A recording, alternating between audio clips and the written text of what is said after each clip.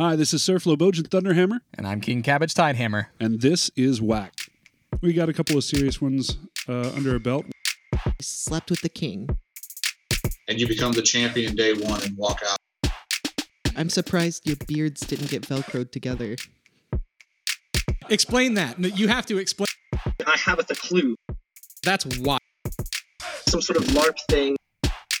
I survived that. I'm not going to murder you. Hello and welcome to Whacked, where we discuss topics important to the Kingdom of Winter's Edge, interview the Amtgard community at large, and talk with interesting people from around the foam fighting world. Hey, all right, first try. Today we have with us Grand Duke Sir Randall Pontius Andalsa. I've already lost it. I'm going to blow your intro. Sir Randall, would you please introduce yourself? I think you did pretty well with that. And in your defense, that's already a messed up name because it's been modified over the years until Lyndon got mad and blocked people from modifying my wiki. We just talked with Lyndon last week. I did not choose to have Pontius as a name, but it appeared there one day and I thought, okay, fair enough. So you're just riding with it now. Okay. Oh, yeah, absolutely. I don't know that because when we air these podcasts, we have a limit to the number of characters we can put in an episode name. And I think I'm just going to put your full name and make that the episode name. You're welcome to. I think that should be interesting. Is the Bomba still there? I think that the guy that got banned kept on putting Bomba in it. Eggleston, the steadfast, librarian of light, last scholar of the ancient world, defender of Dragonspine. No Bomba. No Bomba. We can reach out to Lyndon and see if she'll Lyndon put it back hasn't in. blocked me from editing you. Oh no. All right. Well, Sir Randall, thanks for coming on with us. I know they're all kind of looking for something to do nowadays, and we'd love to have you on. I know the best way I know you is I've met you once at a Winter's Edge event, I believe, and then you're also the creator of the Electric Samurai. Yeah, that's a blast from the past right there. That's two blasts from the past. The Electric Samurai has been kind of in the grave for 8 years now, more or less. So I would say that a majority of Amtgarders well over a majority of Amtgarders started playing since we stopped using it. Yeah, it was a big thing though. So one of the things, Randall, that we like to do on the podcast here is we're introducing Winter's Edge to interesting people from around. You are someone that I would definitely say has, and I find myself saying this a lot with some of our recent guests, but you've become a legend within your own time in the game. And so for Winter's Edgers that don't know, Randall ran a message board called ESAM for, how long was it active, Randall? It was from 2002 to roughly 2012. At that time, things started to wind down significantly as a lot of people started using Facebook instead for their communication. But about 10 years, and I'd say for at least 9 of those 10 years, it was the main communications place for all of Amtgard. Yeah, and it's still running, right? I think I looked at it the other day. Well, it's still there. I keep paying the internet bill, and it keeps appearing. Right. Most of the forums are archived. I close most of them off because they're not really useful for modern Amtgard, but for people that want to go in and do research on them, I've opened them up occasionally. And of course, all the articles are still there, and they also have varying degrees of utility for modern Amtgard, but they're there for historical sake. Yeah, okay. It was a lot of fun. We'll put a link to it in the description if anyone wants to go check it out, or maybe even make a post. We were talking just the other day. I'd almost love to see ESAM come back. Dude, I hate Facebook so much. Yeah, I would be fine with I do that. too. That's interesting to hear because, well, for me, Facebook's been pretty fantastic, but I think there's a lot about Facebook that's problematic in how it creates communication. It creates bad communication. Yeah. And so I've wondered about what Samurai might look like in the modern day, how it might manifest. Yeah, I think that the world has moved past message boards in general. Don't do that to me. But I agree with you. And what you said there, Randall, the kind of negative aspects of the communication that can come with it is why I have grown to hate it. I guess I've experienced more of the negative than the positive with it. Though I will say that having situations where my entire park has one big chat that we can all talk to, say, hey, I'm going to be late, or hey, does anybody need water, or something like that. That's a blessing and a curse, though. Yeah, it is. It's 2 a.m. and you get a big, meme storm from somebody who's still up and you got to work at 7 and you're like, fuck, I forgot to do not disturb. Yeah, right. Yeah, that's a rough one. We've kind of had the same situation for our local shire down in southern New Mexico, where we're not using our main board right now, our Facebook group, and we're also not really meeting at all either because, of course, everything's closed down. But having that Facebook chat group has been really useful because most people on that chat group also don't want to be bothered at 2 in the morning by a meme storm. So the only thing we've really used it for is to coordinate votes whenever a kingdom election comes around or whenever we want to allocate money, and it's been so efficient in being able to do that, which is a bit of a blessing as well.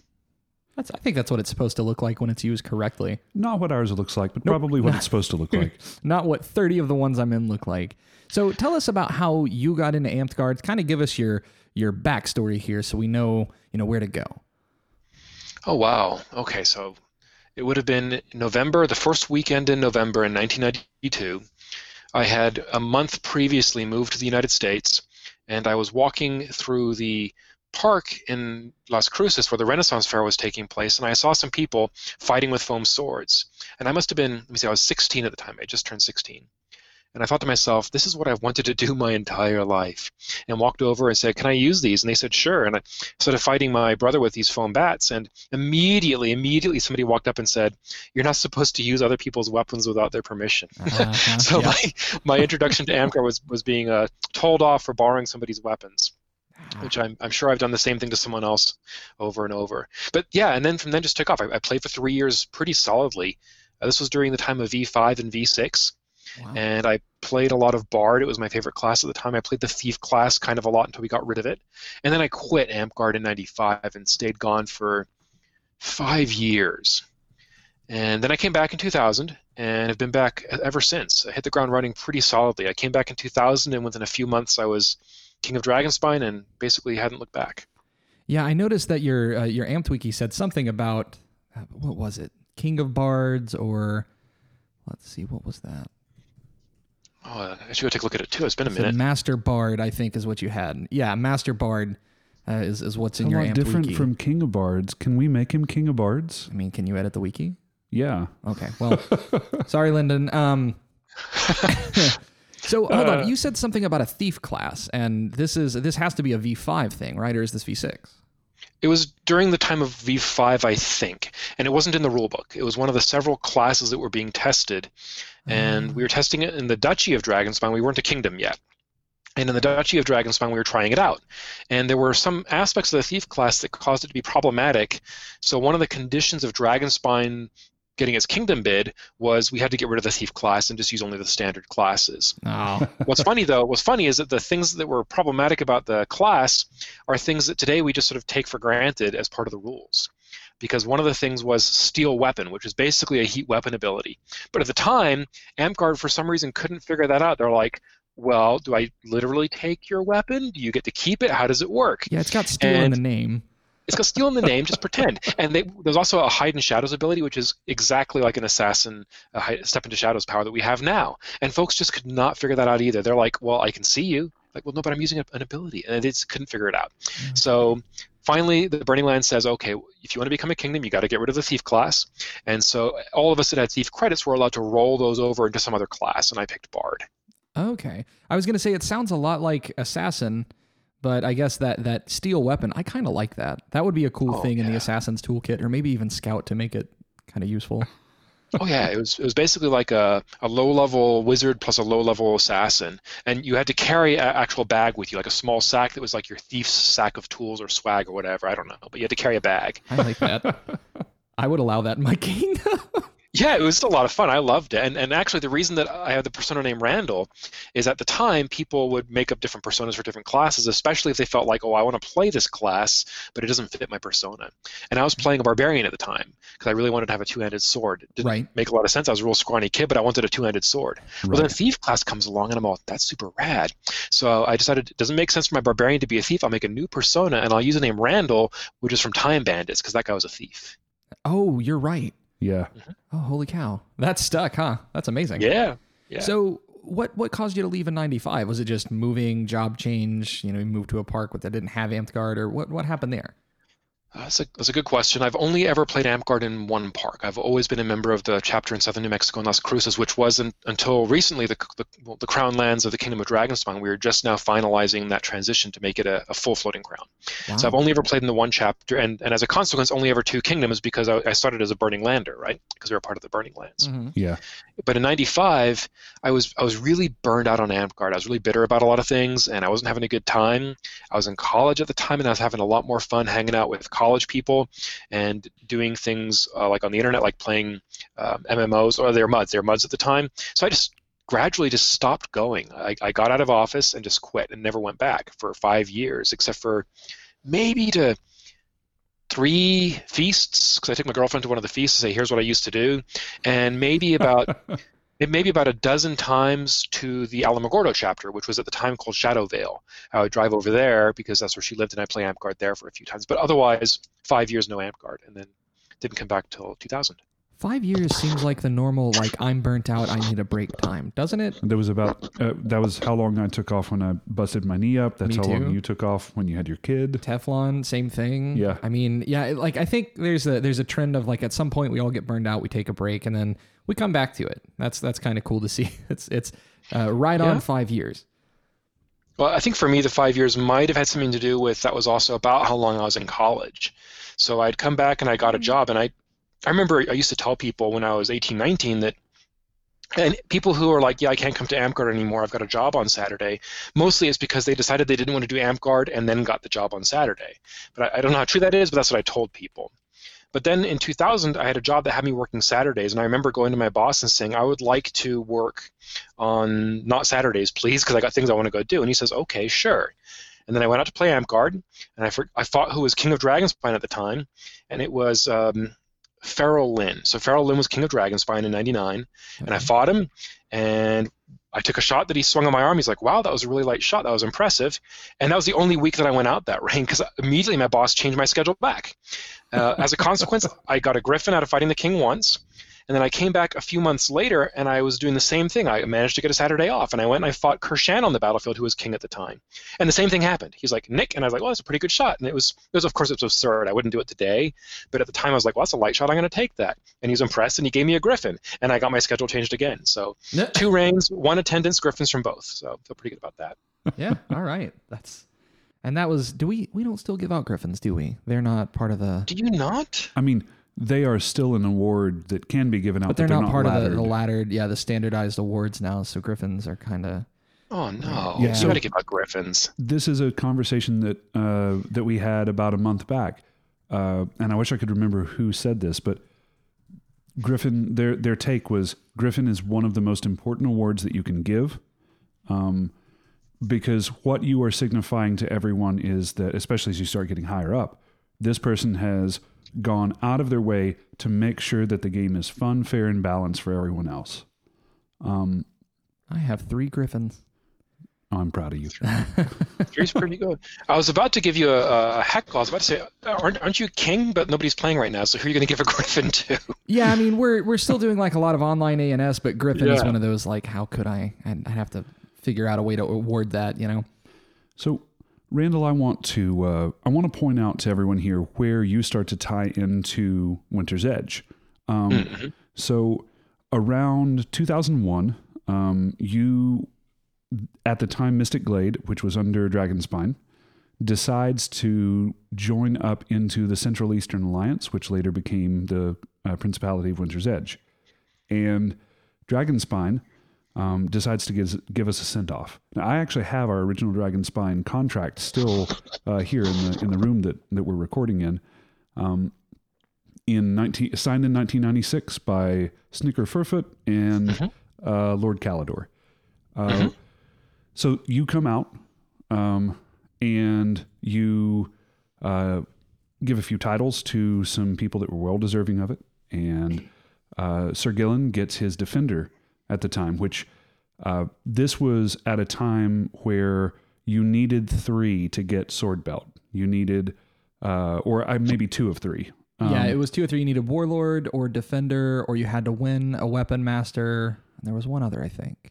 In Dragonspine, it was also a Master Griffin, so any of those 4 items would have done the trick. I don't know if we had that. We did not, but there were there's other knights that have done that. I know Sir Shadow was a Master Griffin. Yeah. Also, Tristan, currently King of the Burning Lands. Oh, wow. Oh, there you go. And he's a Dragonspine Knight. So you come out, you give everyone there some Dragonspine belt favors that you had made yourself, that we still wear today, and hand out some awards and say, hey, thanks so much for being a part of Dragonspine for so long. Very, very supportive of our move to begin forming our own kingdom. And then for roughly 10 years, 12 years, we disappointed you horribly. But we did finally get there. It left a lasting impression on us, that Dragonspine would send someone out, and that you came and you did all these things for us. But that's where your story starts to tie into to Winter's Edge is this first encounter. And then we met you again several times over the years as we would travel out west, or we would meet at events that were kind of towards the middle of the United States, SKBCs and things like that. Oh, yeah. Yeah, I remember that really vividly because it was a long road trip that Amy and I, my wife and I, took out to Tennessee, or Knoxville, to visit y'all.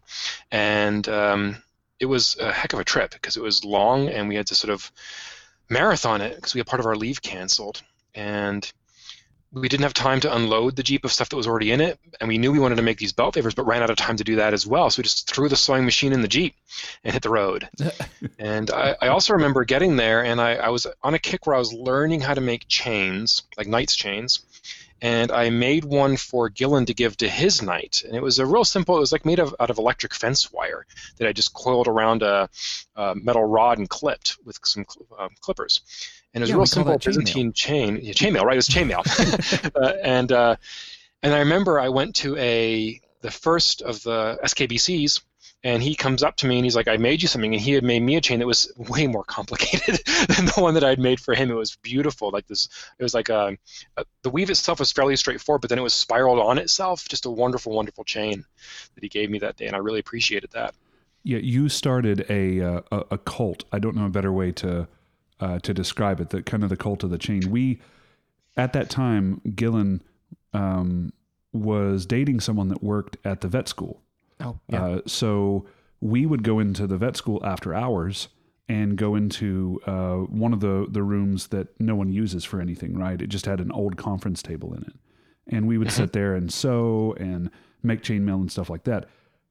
When you were the one that kind of introduced our whole park to the idea of making chainmail jewelry. We had always looked at it like, I could do some 4-in-1 to make a chain shirt, but it takes so long and it's dirty and dusty. And this started just a huge group of people that were going and picking up $5 pliers from Harbor Freight. There's a local store we have here. We got a really, really bad grinder and ground off all of the teeth on them and then started doing jewelry ourselves. And I think there was a time where everyone at the park was wearing 12 chainmail bracelets and 6 or 7 necklaces that we had hung charms on because we didn't want to be mistaken for knights or anything like that. It was like I'm going to date myself a little bit here, but slap bracelets or something come out and people are wearing 40 of them. Yeah. But yeah, no, I cannot overstate the impact that you had on the local area here. Least of which when you came, we were introduced to a few new things too. We didn't have many people that played Bard. So Randall shows up, and the very first battle game he's playing Bard, and so I'm going to speak for Subway because he's not here, but one of his influences for coming in and beginning to do Bard was Randall back in the day. Okay. Yeah, so that kind of brought Bard to our park. But Randall doesn't sound like a huge dick. Yeah, no, he doesn't. Jay modified. Okay. He modified Randall's approach to it quite a bit later. Just kidding. We love you, Subway. I appreciate that. And I want to say a couple things about that because when I came out, it was 2002 maybe. I was just starting out doing artisan stuff, and I was definitely just starting out doing chain stuff. And it means a lot to hear you say that this kicked off something at your park because I know a lot of people who have doubts about the things that they're doing in AMCAR. They're like, well, I don't know enough about this yet, or I'm really new to this. And I think that if people just go into things with some enthusiasm, you never know what you're going to start and what you're going to make happen. And that's really good to hear. That's exciting. I also want to say that my memories of playing is I was thinking, I'm pretty good at Bard. I'm going to do great here. I remember getting beat up a lot. So I'm glad that you remember it as more of a success. So it's and Cabbage, I know that you want to add something there too, but I was talking to Cabbage about this before we started the podcast. So I have very clear memories of Sir Randall coming out, fighting Dagger, and he had a paint can lid with a handle attached to it and foam put over it. You have one of those. Hold on, where's your sword bag? It's in this garage somewhere, and you have one almost that same. Like it's almost just like a palm. What is it where you throw the ball at it and it sticks? It may have been a somewhat copy of what Randall had back then. Okay, I see. So this was an older. Goodness. This was and we're just now trying to break into the national scene and starting to do all our traveling and stuff, and so we're whispering over there behind his back. This is for him to get better at hand blocking, and he's going to be a master hand blocker. So we've got to be careful when we're ditching and things like this. And we had met the guys down south in Florida at this point, and we beat up on Randall pretty bad. But that's not where the story ends, or the story that I want to tell. The story that I want to tell is the very next time that I get to spend a good deal of time with Randall is almost 14 years later. Now, we had seen each other several times, but not necessarily on the ditch field, and not in a capacity where I could really evaluate growth or anything like that. Right. And the next time that I see him, we have decided to go out to Clan. He is fighting 2 warlords, and he is beating them so badly that he is casually chatting with the person to his left as he's doing it. Still with the paint can? No, he didn't have the paint can at this point. It was the Clan that we came out to, Randall, that was on the slightly sloped hill. Maybe that's just where Clan is. I don't know. But yeah, I remember sitting there with Zeb, with Sir Gillen, and he turned to me and he said, started singing the Times They Are A-Changin', the Bob Dylan song. Yeah. Oh, that's a fantastic story. I appreciate you telling that. I remember fighting you when I was in Knoxville when I was visiting Mystic Glade, and I think that we were both fighting Florentine, and you were tall and slim, I recall, and you looked kind of like my brother. You're like long hair, and you had a face like my younger brother. And I'm thinking, well, I fight a few guys at my park. I should be able to do it. And you were a real hard rock to throw myself against. And since 2002, AmpGuard fighting in Las Cruces changed a lot because we got a lot of the wheel fighters that were starting to play at our park, and they didn't accept that we were just not a good fighting park, and they wanted to change that, and they built it up themselves. And of course, your choice then is you can keep up with these kids or you can die. And so I had to work pretty hard to keep up with all these wheel fighters, and I'm never going to be a warlord, but I always enjoy going to international events and doing well enough against fighters that are not like top 20 fighters in all of AmpGuard, but well enough against everybody else. I enjoyed that a lot. Right. So one of the through lines that I keep hearing on this podcast is just how small gestures get held on to, right? Shalazar said he hand drew somebody's award and they still have it hanging on their fridge. Dame Linden talked about a lot, like she would give somebody a pin and they'd have it 10 years later. And I mean, just like that, we're coming back around. But I want it to be said here and now and immortalized on YouTube and Spotify and wherever else that at one point Flo was slim. We're gonna hang on to that forever. I would say lanky. Yeah, he's still lanky, but we all lost Slim at some point. I was a dashing young man at one point. You'll have to show me the pictures. No, please no. No, I'm glad you said something about that small gestures thing, because that's such a huge deal, and I think that if more AmpGuarders keep that in their mind when they're doing stuff in AmpGuard, because new people don't realize what's going on. They'll show up at the park and there'll be somebody who seems like they're kind of a big deal or kind of important for some reason, or maybe they're just like a good fighter, or maybe they're just really friendly, who knows? And the things that they do, for good or for ill, will affect that person if they stick around for like the next 15 years of AmpGuard. And I remember a lot of ill gestures from when I was a kid, but I also remember a few good ones too.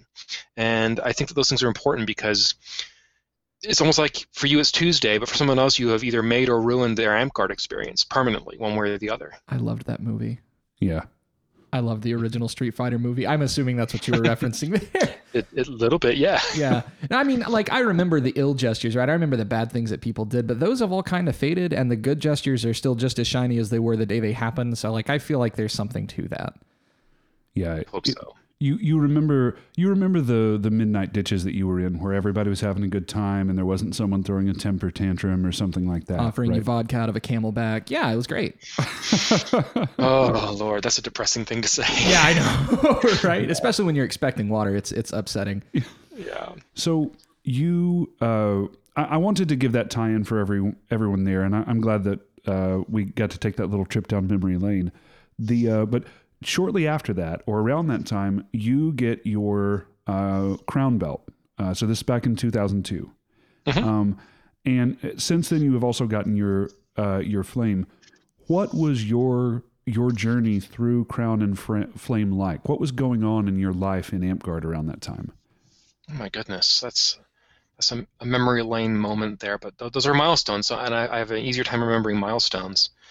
So I was knighted Crown in 2002 by Fyron, who is a really good friend of mine. He's a warlord now. He's a member of Wheel. He doesn't play Amtgard anymore. He was king in 2002 after Alucard was king for a year. And no, I'm lying. He was the king beforehand. He was king after I was king.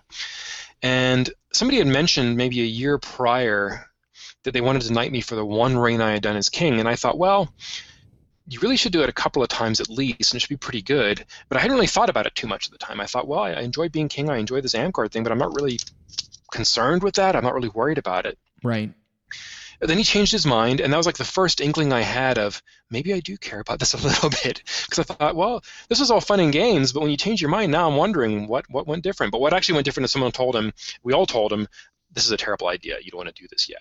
Right. So then I was out of office for 6 months. I came back into office and did king again and had a blast. Had a lot of fun things happen, made a lot of mistakes. And then in the next reign, I was regent, and I was talking to Fyron, and I said, so we're figuring out what awards we're going to give out, but we agree that we're not knighting anybody this reign. And he says, yeah, I agree. That makes a lot of sense. And then I was running a small event. It was, I say small, it was intended to be Olympiad. It was Olympiad, but maybe like 50 people showed up. Okay. And I was running it, and I was at the gate, and Emmer shows up. And Emmer is a knight in Dragonspine. She's been around for kind of a long time, and ended up being queen once, 10 years after this. So she pulls up, and she says to me right away, as I'm doing gate duty, she says, do you want a black phoenix or a white phoenix? The fuck?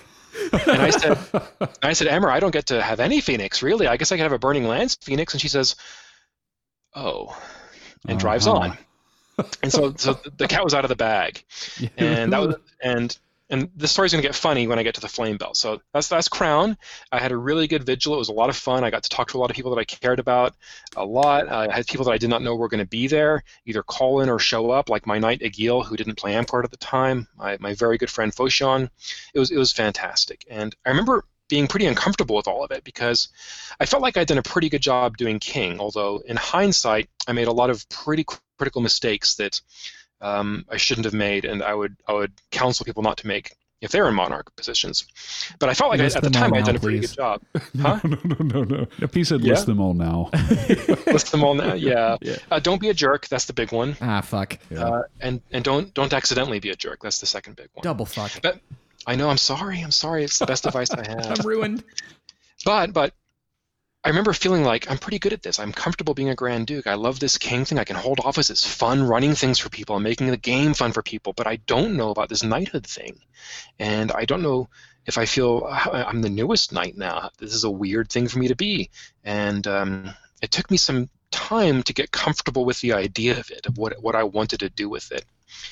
And then eventually I got really comfortable with this crown identity. It's the belt that I identify with the most. Mm-hmm. But I just didn't know.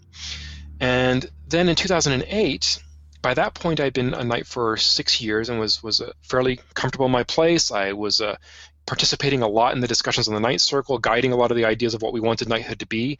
And I feel like changing a lot of the ideas around the game about what knighthood needed to be, for good or for ill. Mm-hmm.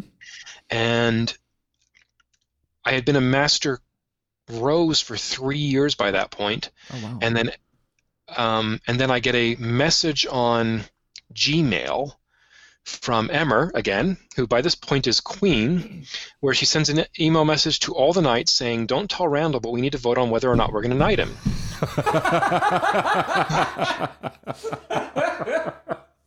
And she had, of course, blown it again for the second time. And I said, "Let me just remove myself from this conversation," and I deleted the email chain, and they had their conversation, and that was that. And that one I felt okay about because I'd been in Master Rose for many years by that point. I was in the height of doing eSamurai stuff. I was doing a lot of things around the game, and I had just started doing XCOM stuff the year before. Mm-hmm. And so I was doing a lot of those things, so I felt more comfortable about, okay, this is something that I feel like I've worked towards, and I feel like I can inhabit the space of being a flame knight. But a lot of it was I was already a knight at the time. So inhabiting the space of knighthood already made sense to me. Even though, for me, the flame belt wasn't what I identified myself as. There was a third belt after that. It was, 11 years later, and Emmer did not spoil that surprise. Yeah. It's 1 for 3. It's fine. Or is it? Yeah, it's 1 for 3. So, again, if it's baseball, she's doing great. Yeah, right. So you mentioned XCOM. Michael Hammer of God actually mentioned the time that you and he spent organizing and doing XCOM and things like that. What was that time like for you? I don't know if the people here in Winter's Edge understand fully what XCOM is or what their duties are. It's hell in a cell. What was it like? That's a huge question. So yeah, Michael and I were on the executive committee. So XCOM stands for the Executive Committee of the Circle of Monarchs. And the notion when it was founded in 2008-ish was that there would be a body of 3 people that would assist in organizing the Circle of Monarchs, insist in governing the meetings of the Circle of Monarchs, making their business happen, and then turning their votes into action, executing their will. And the reason that these positions came about was because previously the Circle of Monarchs was just run by whoever ran the meeting, and almost always that was the King of the Burning Lands or Aramithris. Mm-hmm. And so they just ran the meetings, and the monarchs voted, and they typically would vote on rules changes and new kingdoms, and that was it. And the new kingdoms thing was usually a fait accompli. It was always because the Burning Lands had already decided that their board of directors had voted this is going to be a new kingdom. Right. Well, one day Aramithris just doesn't show up to the Circle of Monarchs. He decides, I'm not going to show up, and then they're going to totally fail, and they're going to see that they missed me. That this is the notion of what people think the reason was he didn't show up to it. And people just stepped in and said, well, in that case, we'll run these meetings. Right. And we ran them successfully for some years. And by 2007, the people who were running those meetings included the chair of the meeting. It included me in the capacity that would become the executive secretary, the one who would do the rules of order and call on people to be allowed to speak and keep track of the minutes, right. And enforce the rules of order, which was huge early on. It's not as big a deal now, but it was huge early on to control all these big personalities and say, no, it is not your turn to speak. And then we had the third member of that committee was the president of the Burning Lands Board of Directors. And so with the 3 of us, we were able to facilitate that business. And by 2010, Michael Hammer of God became the first elected chair because the prior chair had stepped down and put Michael's name up for a vote, and the Circle of Monarchs approved it. So he was the first elected chair of the Circle of Monarchs. Oh, wow. And we worked together for 5 years. I think it was till 2015 when he had his heart attack. Mm-hmm. We worked together for 5 years doing their business, because one of the things that the Circle of Monarchs told us to do is they said, well, we want you to organize our meetings, but we also want you to do the vision thing. We want you to find ways to make Amtgard better and bring those proposals to us for a vote. And for Michael, that was kind of a big deal. Like, he would look for ways that we could better organize Amtgard. And a lot of what we were doing at the time might today feel a little smaller scale because it was before AI. It was before Amtgard was owned by all of Amtgard, because we still had the Burning Lands owning the rules and everything. So the things that Michael would look for would be like, well, maybe we can look for ways that insurance could be a game-wide thing, and that being the stepping stone to a stronger, more unified organization. And so began experimenting and exploring some of those things. And they didn't come to fruition, but what did come to fruition were a lot of the rules that we use today. A lot of the rules for how monarchs' meetings are governed, a lot of the rules for how kingdoms are made and potentially unmade. All those things started to get locked into place during that 5-year period. The big one, the one that I'm most pleased about, is our rule for when we have a meeting, we vote on the proposals before we discuss them. Yep. And it seems tedious sometimes. Like sometimes we're like, okay, we have to do this. And now somebody says they want to have a discussion, so we have to have a discussion. But the reason that we started doing that is because we literally had a meeting, and I think this was the 2008 meeting where I got knighted, where we talked for, it might have been the 2007 meeting, we talked for 9 hours, and of that meeting, maybe 2 or 3 hours of it was about one chainmail rule. I'm not kidding. And it's because everybody was upset about the gauge suggestions. Everybody was upset about how you even measure gauge to begin with. Everybody was upset about the ramifications, and nobody knew that everyone was opposed to this rule. So they all kept on trying to convince everybody else to vote no, and eventually we voted on it, and it was all voted no, and everyone was like, are you kidding me? Did we just waste? So ever since then, we vote on the proposals first so we know what the lay of the land is, and then discuss as necessary, and then do a revote. That actually is really cool for me to know, because I was just recently in an AICOM meeting wondering why the hell it is we do it that way. But now that you've said that, it actually makes a ton of sense, because there was a proposal that came up and it was like, oh, well, proposal to table this, we'll vote. No, can we discuss this first? No, we're going to vote. Even if it fails, we'll discuss it. And it's like, fuck, okay. Now it makes sense though, because we didn't spend a lot of time trying to convince people when we didn't know their intentions. It feels backwards from a legislative point of view, because in a legislature you debate, and when you close debate you vote. But I think the difference in AMPGuard is we don't know where everybody stands before the vote, and we don't do that kind of legislative work of figuring it out, and this lets us understand that. And even though it feels like things take longer sometimes today as a result, I feel like it saves us a lot of time. Yeah, I mean, this is a volunteer position. I don't have time to go around and whip votes and figure out where people are going to... So that makes sense. Absolutely not. We need to make it as efficient as possible so that we're not wasting people's time. Yeah, absolutely. So I'm really pleased about that, and that was that 5-year period. I was in the XCOM for 4 years after that. Oh, wow. After Michael stepped down, we had a different chair step up. Mm-hmm. Wait a minute. That was me. Oh, shoot. I forgot. So after Michael stepped down, I stepped up as acting chair, and I brought in Promethea as secretary, and then we were confirmed in those positions at the Circle of Monarchs that year at Gathering of the Clans. And my intention was, I told them at the time, I feel like I can do this for maybe a year, but then I just don't know where I'm going to be mentally or where I'm going to be with the projects I want to do. Mm-hmm. Ultimately, I did it for a few years, and it's because by the time I was ready to step down, Promethea was also ready to step down. And I didn't want both of us to step away at the same time. So I said, you know what, you do it this year, and I'll finish out the year. And then ended up stepping down from the Circle of Monarchs in 2019, October, where we had the election of my successor. Yeah, I think that's Sir Mesrith now. It is now. At the time, it was someone else, but then they were unfortunately they were banned from AMPGuard. Right. And there was a subsequent election, and then Mesrith was elected to the position. Yes. Okay. So. And understand that this is not meant in a negative cast, but is there a relief that comes with kind of stepping back from that level of responsibility and just being a normal player again? Oh, absolutely. Oh my goodness. Let me just say that I loved what I got to do for AMPGuard for almost all those years. Mm-hmm. I enjoyed it a lot, especially the period where I was in the executive secretary position, because the executive secretary is not a policy-making position, really. Or it wasn't at the time. It was more of an administrative position. It was other people are making policy. I'm assisting in making sure that the votes can be organized, yes or no, one way or the other, and I'm making sure that efficient government can happen in AMPGuard. And that felt really good.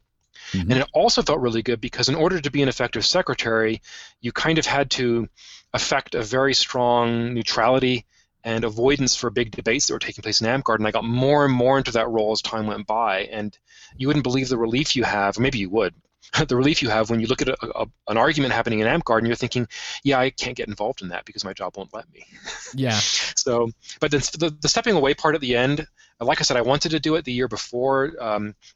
I'd been kind of not enjoying some aspects of AMPGuard since around 2017, and when I became chair, it was to fill a gap for a while, but chair at the time was also part of AI because we had formed AMPGuard International. Right. And so I ended up slipping into that role by accident. It's not what I wanted to do. And I told people I don't want to do this board stuff, but I'll do it as much as I can. And it was a lot. It was a lot of difficult work. It was a lot of thankless work. And it was a lot of people that were ostensibly on the same team, not working as well together as they could have done. Mm-hmm. And the opportunity to get back from that and to not do that anymore.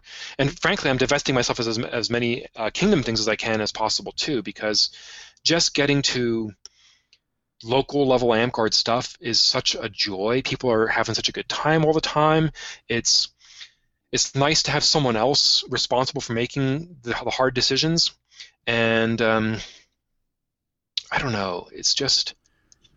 Well, I mean, one of the things that I learned from Shalazar very early on about leadership was your end goal is always to get the next generation ready and have them take over for you.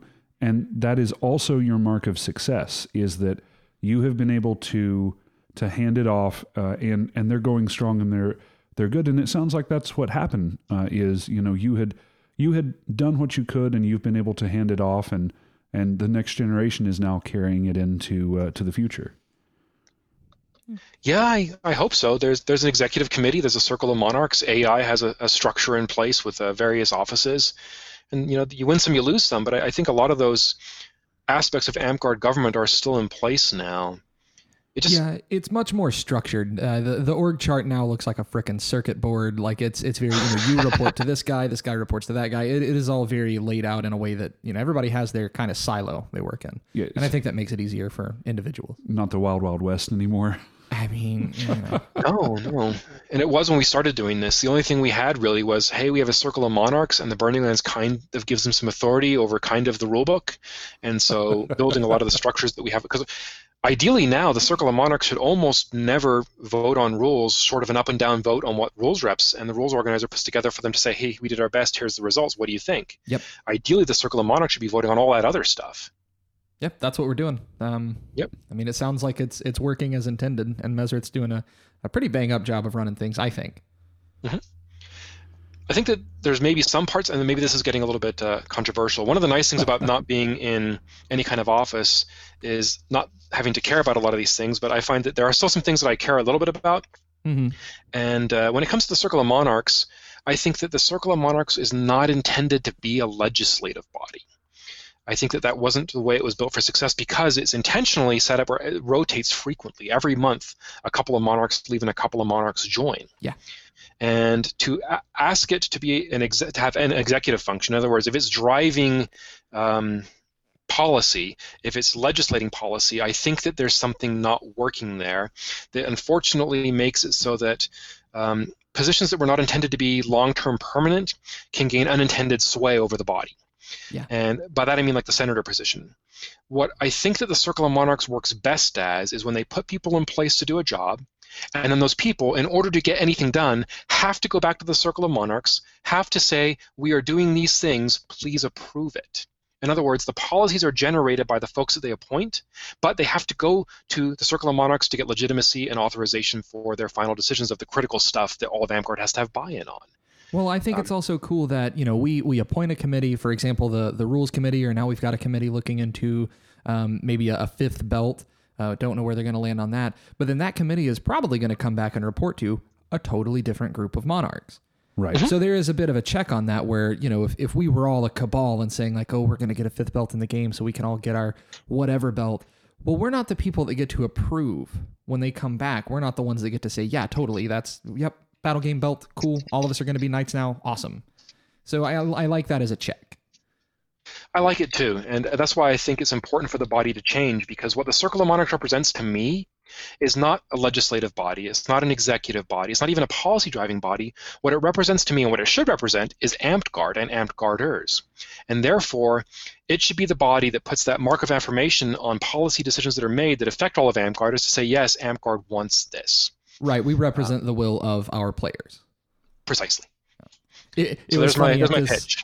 At this most recent clan, there was some stuff came up about taking Paladin and moving it to everybody instead of restricting it to knights. And I stepped up to speak and I said, I actually spoke with our Circle of Knights. I spoke with any players that were willing to join me for office hours, and I spoke with, we have a unique Circle of Paragons. And Winter's Edge, I spoke to all three groups. And they were like, you talk to your players about this? And I was like, fucking yeah, I did. This is a pretty big vote. It seems like it matters. And they're like, oh, this is my opinion, so I just came here ready to go. I was like, no, this is what my players had to say. This is what our knights had to say. This is what, our paragons had to say. This opinion is not necessarily my own. It is my kingdom's opinion. And they're like, oh, yeah, we didn't do any of that shit. I'm like, God, I spent like weeks before preparing, and they're just like, oh, we didn't make notes. Fuck. You're that kid. Fuck off. So I want to touch on one thing before we move on to Randall. You were talking about some very high-level org things that you have done, but you've been very influential on your kingdom level as well. Oh, yeah, I was scrolling through his Amped Wiki. It's like king, regent, champion, king, champion. Yeah, very little time spent out of office from, let's see, according to though there's no way to tell if this is accurate, if people were changing it. October of 2000 all the way up through present, it says. Yeah. So a lot of time on the board of directors, a lot of time in Kingdom office. For some of our newer players that are interested in moving into some of these Kingdom level offices or becoming more involved with our board of directors and the actual running of the Kingdom behind the scenes, what is some advice that you would give them? What are some things they could do to kind of break into those roles? And what's one takeaway that you've learned after, 2 decades almost of being in positions like that? I'm not sure I'm the best person to give advice for that, but I'll do my best. And the reason I'm not sure is, again, I've only ever played in my park. And it was always a very large park. Even when I thought we were struggling for numbers, we were always one of the largest parks in Amtgard. And we were also the core lands and the crown lands of a static crown kingdom for until just a few years ago, we started to float the crown. And so I had to win over that park. And I felt a sense of responsibility to the other parks in my kingdom. I wanted to make sure that they were invested and involved and that I won them over too. But really, the votes had to come from one park. And so my advice on getting into those offices would not be relevant in modern Amtgard, where every kingdom is a floating crown and you have to win over a lot of parks. But I think that the model for that is still going to be similar. I think that people do need to travel to various places in their kingdom. They need to be seen, because Amtgarders, more than they trust expertise, they trust faces, I think. They trust people that will travel and come to them and will care about their concerns and will care about their parks. And so I think that people that are looking to get involved beyond their own localities should visit as much of their kingdoms as possible and be good to people, be nice to people. And a lot of the advice is really similar to the same kind of advice you get in a job. It's you might cynically say it's about who you know, but really we're a volunteer organization, so it's not so much who you know as it's people need to know and trust you. They need to believe in you. And travel is part of that. Going to people is part of that. Yeah. I think that once you get into office, if you're willing to be the one to do it, because I don't know if it's the same thing in y'all's kingdom, but sometimes when you have people running for a kingdom office, it's a single slate, is uncontested. So sometimes half of success is showing up. Very often. Being the one. It's being the one that said, I declared, I got through quals, here I am. And after a while, if you're always the one who's like, here I am. So I think that that's the kind of advice that I would give for modern Amtgard is don't be a jerk, be good to people, go to where they are, visit them, travel, obviously not right now, but travel, right, and fulfill your obligations, do your job. Even if you're not feeling the energy for it, at a minimum, do what you're required to do. Yeah.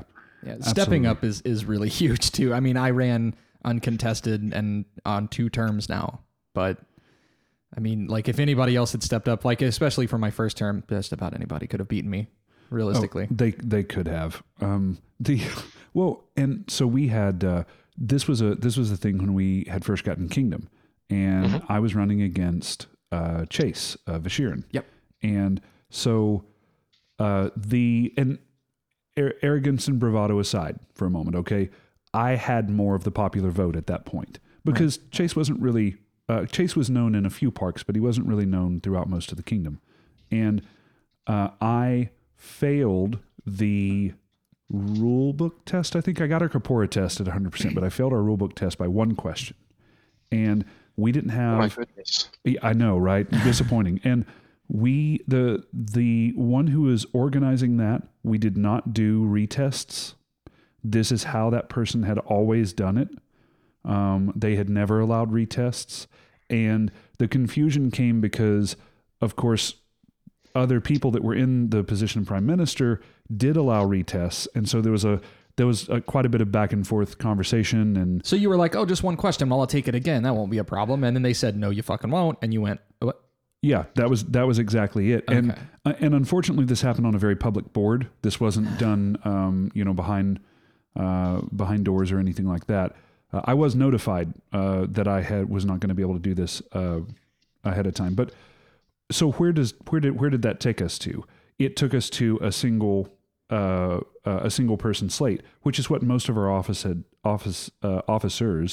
had run on before. And I had to make this big post where I was breaking down that there was no kind of evil conspiracy that happened and nothing untoward or odd occurred here. That the reason that everyone is so shocked after we had been a principality for, what was it, 17 years at that point or 16 years at that point? Yeah. Was because we so often end up in a situation where people are running uncontested that we simply had not had enough contested elections for something like this to come up before. Yeah. My goodness. And it's disappointing. It's one of the reasons that I ask, do you have any advice for people that are looking to get into this? Because here's the good news, Randall. More recently, and I know that we just now had a conversation about how Cabbage ran unopposed, but more recently, we have finally had this younger generation stepping up and starting to do a lot more. Our last 2 or 3 prime ministers, it was their first or one of their first kingdom level officers. We have people on our board of directors that are Crushing it. Yeah, newer to the game and doing a great job. Hella good work, guys. This is. I think that for the first time, I can say that this is a very healthy outlook on how I think offices should be done. Seeing this new blood come in, and I want to see that continue.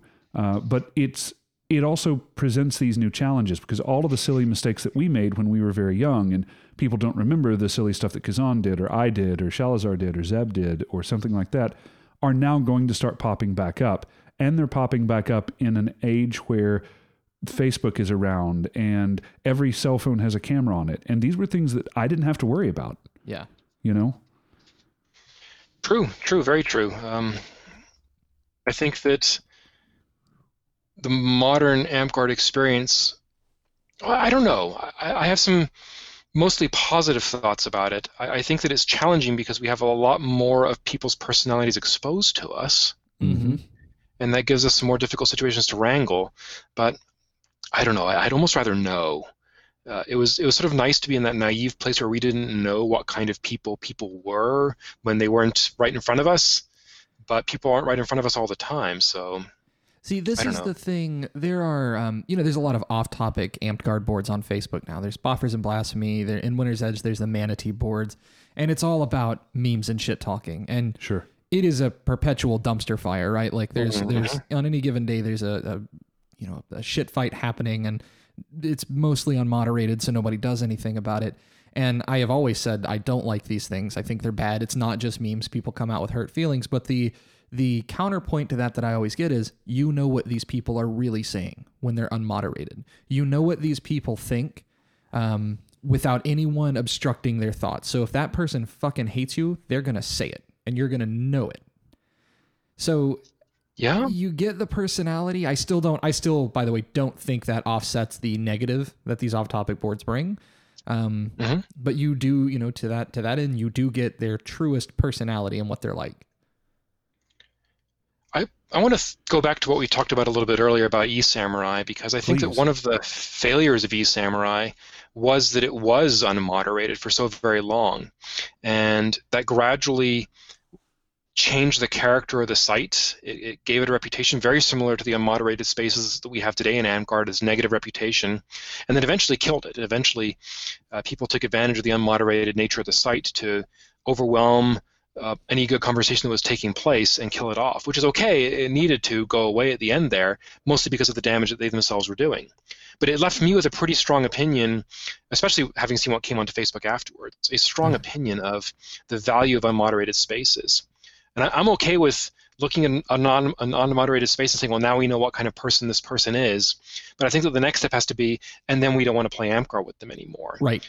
I feel like our unmoderated spaces, for some people, they're like, hey, this is fun and games and we share memes, but I'm not on any of them anymore. I don't even look at them anymore. There was a time when I was a member just so I could glance in to see if there's something I needed to know about based on my offices, but I don't even bother with that. But there was not a day that would go by where you wouldn't look in and say misogyny, anti-Semitism, homophobia, transphobia, just on and on. Yeah. And I don't think some of the people that enjoy those spaces get that. They don't understand that that's what's on display there, and that when people who are on the fence on, hey, maybe AmpGuard is for me, look at a space like that and see all that going on and realize, no, it's not. You're not a white dude. Sorry. It's really distressing. It's really upsetting. And I think that I don't know what the answer is. I feel like the answer might be, and then we ban them, but I know that's a hard hill to climb. It is. I don't remember ESAM being that bad. I do remember a couple of tire fires, but for the most part, it seemed like the community was capable of moderating itself. But again, I did take a break near the end of ESAM, so maybe things progressively got to that point and I missed it. Well, you're not wrong. A lot of people inside, myself included, I didn't get it. I was thinking, we're not that bad. This is okay. We're talking seriously about a lot of AmpGuard things. Yeah. But for a lot of folks outside, they're like, don't go there. Don't go there at all. And it's awful. And here's the kind of things that they discuss, and here's the kind of things that go on there. And I did not see that at the time. So I kind of get the blind spots that people on those unmod spaces have, because I had them myself. Because I think the ESAM right was problematic for all those reasons. It's funny. It's funny because I remember, and I don't remember the exact thing that brought this up, but I remember you having to respond to a situation once. And me, as a young man at this point, I was around 18 or 19. Slim even. We're just going to keep going to this. Never letting it go. I remember it very clearly influencing how I looked at free speech. And so later I heard the story of, one of the leaders of the Black Panthers stopping this police officer from breaking up a Ku Klux Klan rally and saying, if they don't get free speech, we won't get free speech either. But my early interpretation of that story that I heard much later was Randall coming on when someone said, you need to cut this person off, and Randall kind of laying down the groundwork for what free speech is. In this example, and I wish I could remember what it was, this person wasn't saying, they weren't saying derogatory things of other social groups or something like that. They were simply putting forth a perspective that was not popular at the time at all. Yeah. And that was really big for me. That was really, it very much influenced how I learned to talk to people, especially online, and how I view free speech. Now, all of that said, I'm of the same opinion of both of you that the unmod spaces should just die. Well, so I've thought about this a bit, and this is a feature that Facebook will never, ever implement because it goes directly against what they're about. But some kind of rate limiting, right? So...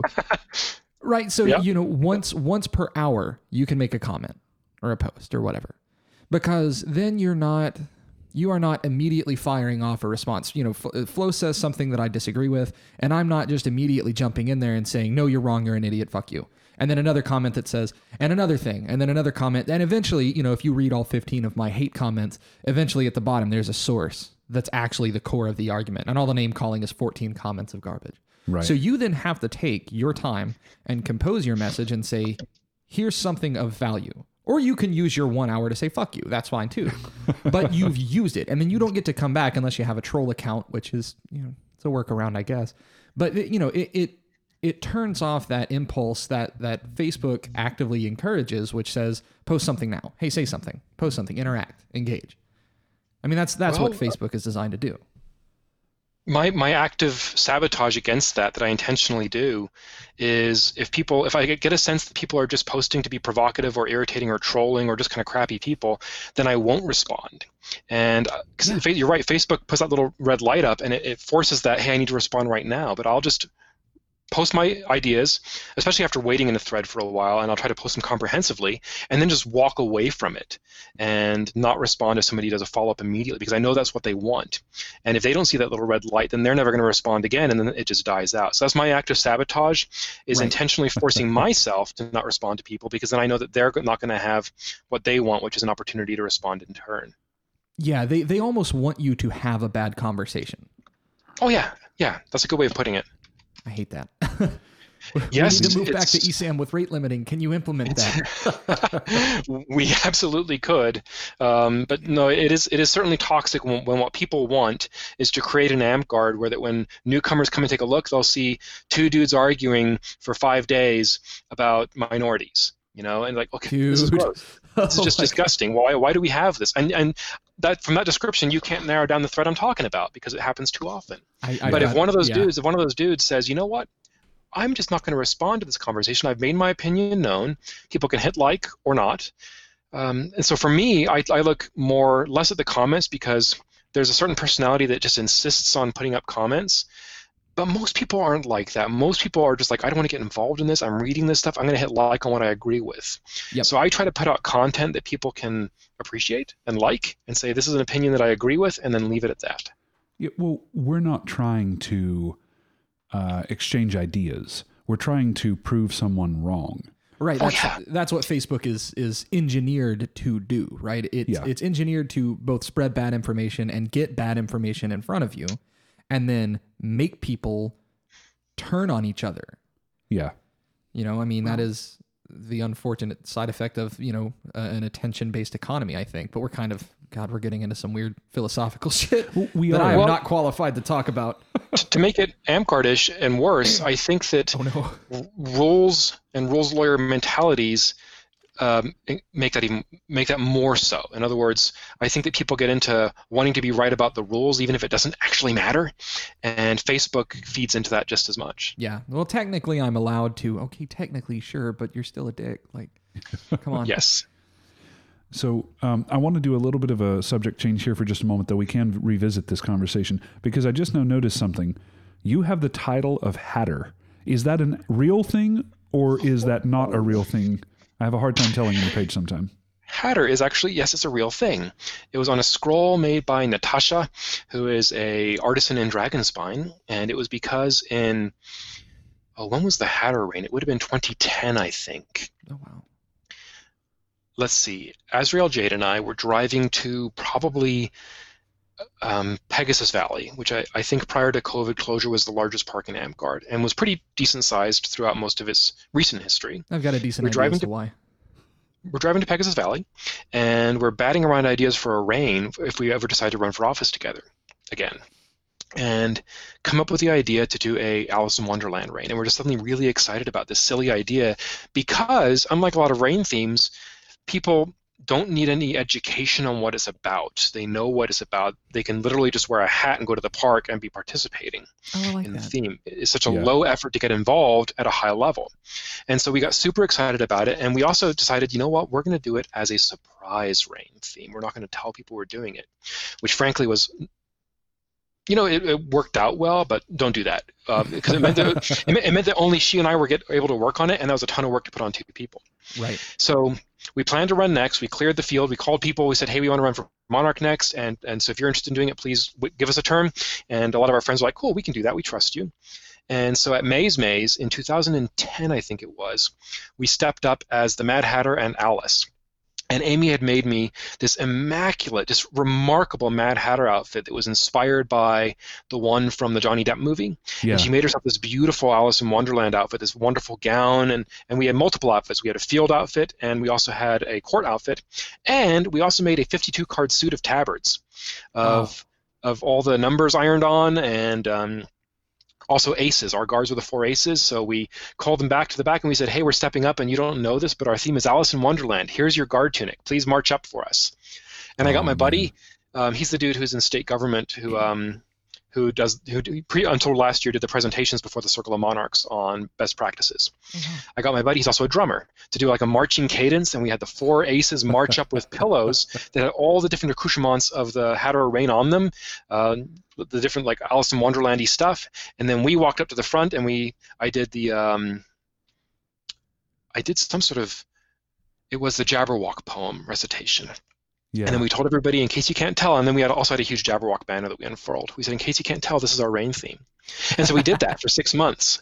And at the end of the reign, it was just amazing. One of my 3, I don't know what I'm going to do to top this memories in Amtgard, happened during that reign. Ooh. And it's a very vivid memory. And the last one prior to that would have been maybe 6 years previously. You know, those moments where you just look across at something that you've done and you think, it's never going to get as good as this. This is the best it will ever be. So 1 of 3 happened then. And at the end of the reign, the people who stepped up afterwards were like, that was awesome. That was so much fun. But you're already a Crown Knight and a Grand Duke and a Knight of the Flame anyway, so what are we going to do? So they came up with a custom title and gave me the title of Hatter.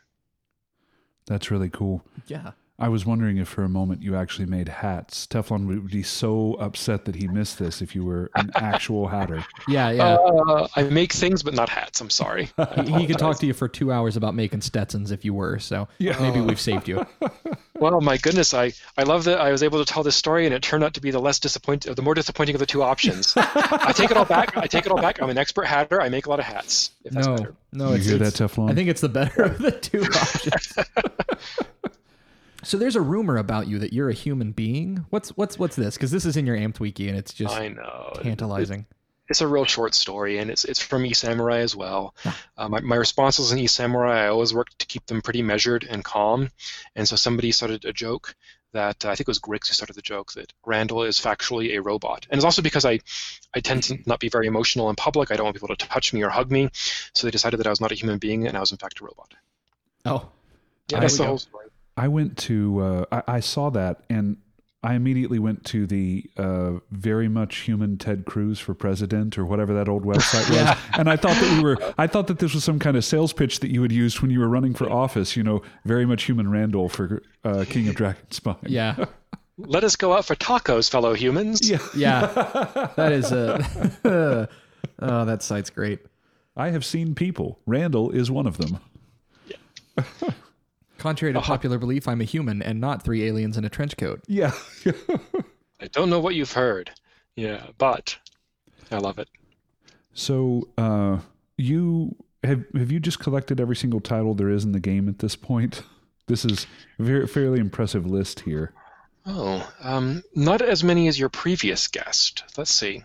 Yeah. And Night of the Serpent was a long time coming, and so let's see. I was about to ask if you were a Serpent Knight, because I don't think it says in your Amped Wiki that you are. Oh, that just about tracks, doesn't it? Well, I am, as of 2019, yep. It was replaced. So where Serpent Knight should be, it says nerd and nice boots. Oh, that is also accurate enough for my purposes. I'll accept it. Yeah, because if you scroll down, it says ANS and tournament wins, and it's like Arts and Sciences Champion 2008, 2009, 2011, 2000. I'm like, how the hell do you not get? Okay, it makes sense now. Well, Dragonspine was a bit busted for a while. We didn't make a Night of the Serpent for 10 years. It was a big gap. Mm-hmm. And previously, by the way, we also didn't make a Sword Knight for 10 years until Ilmarin, and then we made some of the best in the game. So there were just a number of reasons for it, and most of them were that, like, my squires or my spouse were the monarchs, and so that makes it a little bit challenging. One of those squires, by the way, again to tie this back to Winter's Edge, if the SKBC that we had here back in 2016, Sir Anatole was one of your squires. Oh yeah, I love that guy. He's fun. He taught a great class too. Again, Winter's Edge people, that was the real deal Holyfield class where we were talking about footwork and movement and staying light on your feet and ways to practice. Quality individuals. I'm sorry. Anatole's one of the best in the game. What? Okay, so I clicked on Anatole on your Amped Wiki, and there's kind of a theme here. Why is everybody a dinosaur?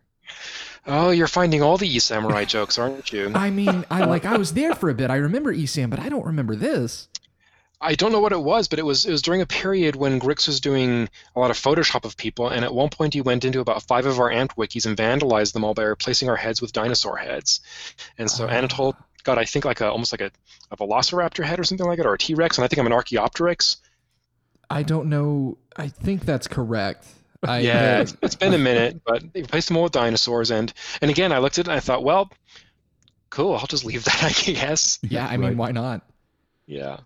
Yeah, a lot of that comes from that period, and a lot of us bonded really strongly over that time. A lot of, not just a bond, not just like a, hey, we're goofing around doing dinosaur stuff, but a lot of the ideas of here's how we want to run AmpGuard, here's how we want AmpGuard to improve, were born and nurtured on eSamurai, and a lot of the community that went into running AmpGuard afterwards was born and nurtured on eSamurai. So I think a lot of those dinosaurs, it seems like light and fun, but it was part of the bonding that brought together a whole generation of AmpGuard leadership.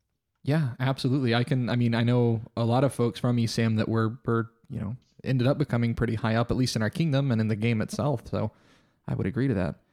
So you mentioned earlier that you were never going to be a warlord. I mean, you've got 3. Do you think that there's any chance that you could collect them all? No, absolutely not. Not unless Warlord changes, which I think it should, first of all, not for my sake, but I think it should in general change from what it is to be something more accessible to your typical AmpGuarder. But I'm a 4th Order of the Warrior, I believe. How the fuck? And in Dragonspine, it's think about it. In order to get 7th, you got to win a tournament. Yeah. In order to get 6th, you got to get 2nd place in a tournament. 5th is 3rd place in a tournament. And when you have Anatole and Ilmarin and Firen and all these people that are running in your tournament, saying that are fighting in your tournaments, that's never going to happen. And I have actually won a tournament by accident. I won a Burning Lands Weapon Master by mistake once. And so that was a lot of fun, but didn't get an Order of the Warrior out of it. And I'm also 44 years old, and I'm not really an athletic person. It's the kind of thing that I'm unwilling to put the work in that would produce a modern warlord today in AmpGuard. And I'm also not sure about the brain for it. If you've been to SKBC and you've done the combat computer classes, fighting moves so fast for me. I just can't see the fight taking place the way that I think warlords tend to see the fight taking place. So that's why fair. I don't think in order to get Knight of the Sword, you have to be a warlord. I don't think I'm going to become one. That said, I often amuse myself by thinking how close I am according to old school definitions, because I am a defender. I've been champion of Dragonspine many times. I am a weapon master by mistake. I accidentally won that Burning Lands tournament, and I'm 1 award away from Master Griffin. So I chuckle thinking about that, and also thinking about what a terrible Knight of the Sword I would be, because even the worst Knight of the Sword knows way more about fighting and thinking about fighting than I do. Yeah. I had to reave a fight. I had to reave a tourney, and we had 2 pretty high-level fighters, and they both Simoed, or at least it looked like it. And then they turned to me and said, "What do you think?" I said, "I don't fucking know. You tell me. You just threw 35 shots in 2 seconds." So they're recreating the fight. I went here, you went over, I caught the hip, you caught pommel here, I did this, I came across, and I'm like, I didn't see any of that. Hold on, do it slower. Yeah. And they're like, yeah, and it went like this and this and this and this. So it was you won. And I'm like, yep, okay, that guy won. What? Who? Did anybody else see that? So I think I don't like reaving. Yeah, that was a lot of. That was Subway and Sir Gillen. Yeah, I was in the other ring reaving at the time. So this brings back something that my Grand Knight discussed at an SKBC a while back. It's Tarjay, yeah. Oh yeah. And oh yeah, him. I don't make any apologies for Toby. But he said something that I thought was really impactful, and something that I very much I agreed with then. I still agree with now, even as the definitions of knighthood have somewhat shifted. We had this recategorization of, because this was around the time when award standardization was coming out. We had this recategorization of how they all work. I like the method that Dragonspine had, where Griffins could lead into a sword belt. I like the method where where you could have 2 out of the 3, and the weapon master and defender and warlord and all of this stuff, and it led into a sword belt. And I liked it because Toby was telling a story, and was using Sir Shadow at the time, and I haven't fought Sir Shadow in a very, very long time now. So He may be, one of the greatest fighters that the game's ever produced. At this point, though, Toby was telling the story and said he did not want the system to move to what we now have, where as soon as you get your 10th, you're also a warlord. Because we lose something there. And the example that he used was Sir Shadow. Sir Shadow deserves to be a sword knight. He has proven that he is above his competitors in the certain styles that he is good with. He's good with what he's good with. I hate to boil it down to that, right? But Sir Shadow at that time was not a warlord. And so Tarjay used the example here that that's an important distinction, and that's a good thing to have, because it allows you to have sword knights in the game that are competent, that are have set themselves as above their peers, but they're not. A warlord is a separate thing then, and I wanted to see that for all of the other belts. I wanted to see a warlord equivalency for Crown and for Flame and for Serpent, but instead we boiled Sword down to what the other ones were, and I think that was the wrong way to go. Yeah, and I don't know if y'all's kingdom does it this way, but we do split 10th and Masterhood up. We do. So they're separate awards, including for warriors. We've had people get 10th level Order of the Warrior and then get the warlord title later on down the road for doing other things. So it's not common, but it does happen. But no, I think that Warlord, the way that it was set up at the time, it made sense to all the kingdoms, and we had to work out compromises to get award standardization through. That was 2007 that happened, and that was the compromise in order to get it to go through. But it also made Warlord the second rarest masterhood, and it also made Knight of the Sword really out of reach for most Amtgarders, more so than other knighthoods are. And I think that's something that modern Amtgard should take a look at fixing. What was the rarest masterhood? If Warlord was the second, what was? Oh, it's Master Owl. Yep. Really? Master Owl is the rarest masterhood, yep, of the latter ones. Wow, I didn't know that. So think of it like this. We've talked on the show before about how there is a pit. The middle of your road to 10 in your masterhood is somewhat of a pit, because generally everyone awards people when they're first starting to make stuff.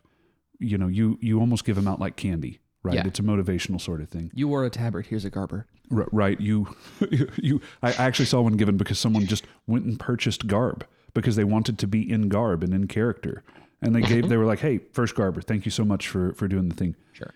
And on the other side of the chasm here, you have your 10th and your 9th, your 8th. And those are fairly well established in most kingdoms too. You're doing some big thing. Yeah. And you're getting those. But there's this whole block in the middle there where that doesn't get awarded very well. Now, boil that down then to Owl, where a lot of the stuff you're doing is more expensive. And I hate to just make it a money thing, but at least in part, I feel like that's what's happened here is that, we have some people that are brilliant craftsmen that have played our game over the years, but not all of them had the discretionary funds to pump into putting out something that someone would look at and say, this is Master Owl quality. That's fair, yeah. Yeah, I would agree with that. And I think part of it is also that Dragon can sometimes be a bit of a catch-all. That also, I wonder how much that played into it. Like, they got a dragon when maybe they could have gotten an owl or... Yeah. Well, we see the same thing with Roses and Lions and I guess these days Orders of the Crown as well, that there's going to be, which one do we give? How do we make sense of things? Or Smiths. I mean, how common are Smiths when people are getting Lions and Roses instead of Smiths that they should be getting? Yeah. Yeah, it's been a problem, and that I kind of wish would be award standardization would be revisited, or not revisited, clarified. Clarified may be a better way to put that. We've talked about this before, and at a certain point, people want like rigid, steps to an order and things like that, and I think you do that, and you sort of suck the soul out of the game. So you have to be really I don't know how you thread that needle, right? Like, I've thought about it, and every time I work up a system and I go, this would totally work. And then I start thinking about it and go, oh, fuck, I don't want to make that, or I don't want to have to hit those milestones. I want to do this other thing. And I wish there was a good way to do it. It's tough. It's not easy. And I have a lot of faith in the award standardization team. I think that they're doing really good work out there in terms of doing the analysis necessary to find out what it is that most AMP-Guarders think and what it is that most AMP-Guarders want. So I don't know that I have answers. I got strong opinions, but I don't know if I have answers. And I bet if anybody can get answers, it's going to be them. Yeah. So, I mean, Flo, you said something to the effect of, you wish there was something like a warlord for the other belts. Like, what would that look like? Like, just take Crown, for example, because you are a Knight of the Crown. What does a Crown warlord look like? Or I don't know what you would call it. What would the equivalent position be? Yeah. Well, Randall touched on this earlier. So Randall continued doing offices and things like that. He had fun reign ideas after he got his belt and did a Alice in Wonderland reign and who knows what since then, right? Yeah. So name-wise, I don't know. I can't come up with a name off the top of my head, right? But that kind of thing in Crown would be a good example for me of someone that was then deserving of whatever title we wanted to. I mean, that almost seems like it's what for Crown. It seems like that's what Grand Duke should be, right? It's the next highest to king, so you don't get to say you're a king because that's reserved. But Grand Duke is that highest title that anyone can hold in perpetuity, and that seems like it could be used for that. But we've already got a bunch of Grand Dukes. I mean, we've got Kazan, Bashiran. Those are just the two I can name. Kingdoms kind of hand that title out as you've served a couple of times as king or a couple of times in office, and so we feel that you're deserving of this. This would need to necessarily be something different, but you're right. It's kind of along that line. Randall, do you have any thought on what something like that could look like? Or if it's even necessary? Yeah, that's a really good question, and So I've thought in the past about what do we call someone who's been monarch twice, right? You call them a Grand Duke. What do you call someone who's been in office a few times enough that they're sticking around? You probably call them a Crown Knight and so on. But we really want those awards to be, height of excellence, and in many cases they are. Even though there's that thing that everybody knows is that there's even among knights there are unspoken tiers, aren't there? Where there are knights that are looked at as those are like the creme de la creme, and then there's also knights that are like, well, you were there, good job, buddy. And we want to reward, we want to reward that though, because tenure. I don't think tenure should merit necessarily knighthood, but I think that somebody who's working hard on the game for decades, what do we call that person if not a knight? So it's hard to figure this stuff out, right? But then I thought to myself after a while of like, what should this Uber Grand Duke title be, and what should this Uber Serpent Knight title be? And I found that I just stopped caring. I thought, what am I doing? This doesn't matter. We don't need to segregate. Well, these are our knights, but those are our really good knights. Well, then what do we do when do we have a really, really good knight above them? And I started looking the other way instead. You get the Dragon Ball Z power creep, but right, with knights. Right.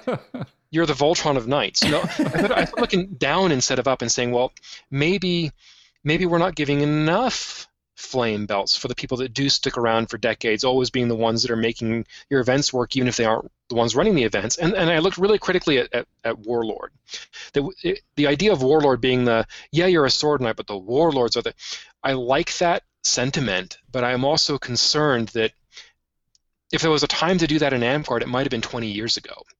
Doing that today, to me, would feel like looking at all the people saying, hey, we would really like to make Warlord accessible to women. We'd like to make it accessible to fighters who aren't the ones winning 4 tournaments over existing Warlords. We'd like it to make it accessible to fighters who are still pretty good, and saying, yeah, we hear what you're saying. We're going to make it even harder now. I feel like AMP-Guard will survive having Warlords who aren't as good as current Warlords.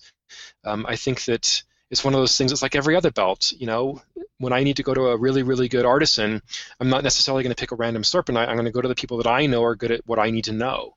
And I think that Warlord can survive that same dynamic. So I used to very much be in the mindset of, no, we need to make these more elite, more strict, harder to get. We want to make sure that, imagine every Knight of Goldcrest, right?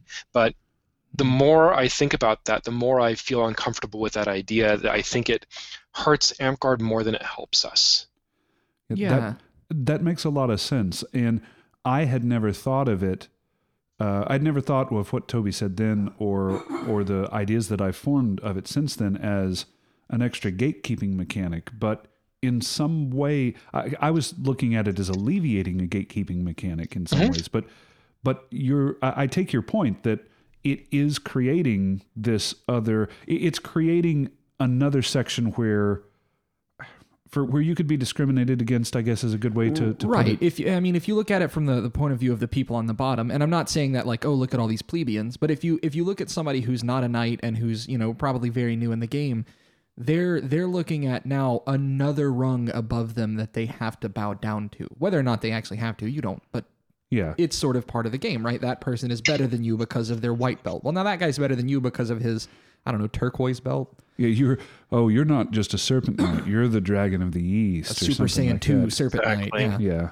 And something I think we got to be careful of is, you're welcome.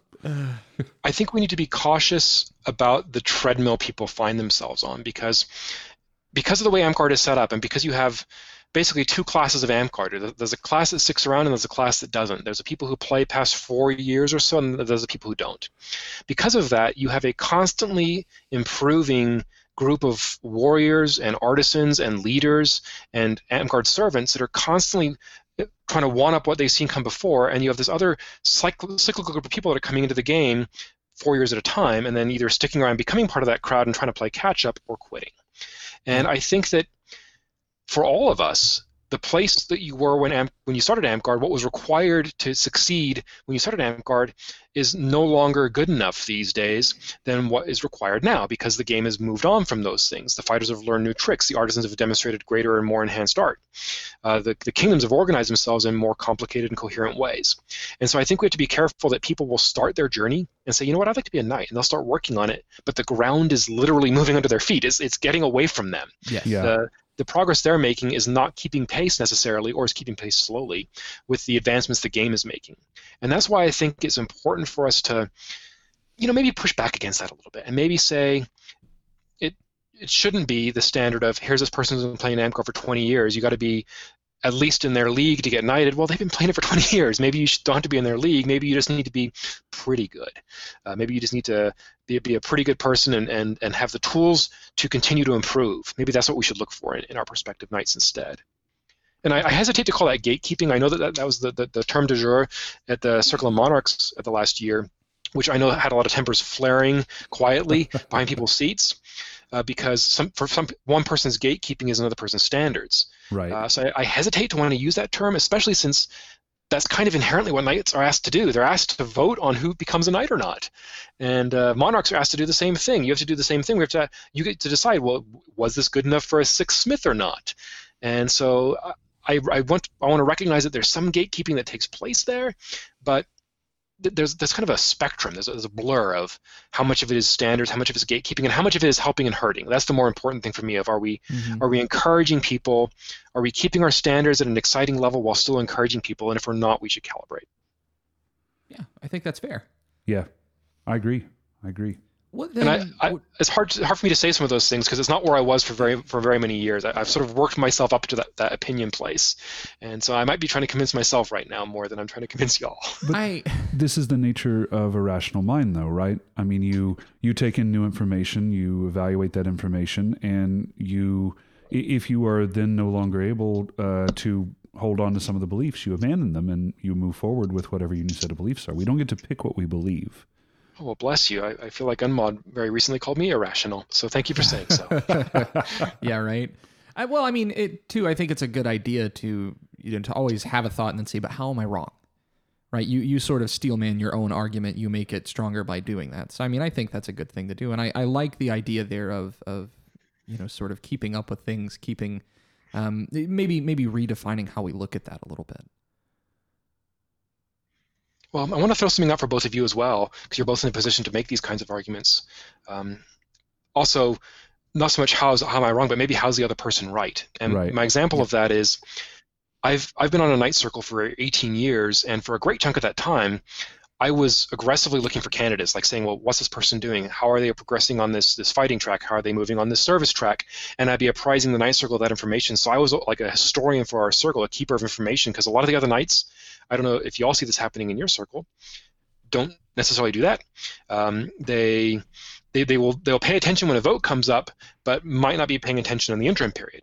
So when I would not be the one advancing a candidate or arguing in favor of a candidate, there would frequently not be a lot of people arguing in favor at all. They would just come up, cast a vote, and then check out. So something that I tried to do, because those people, if they get yes, are going to get added to the circle.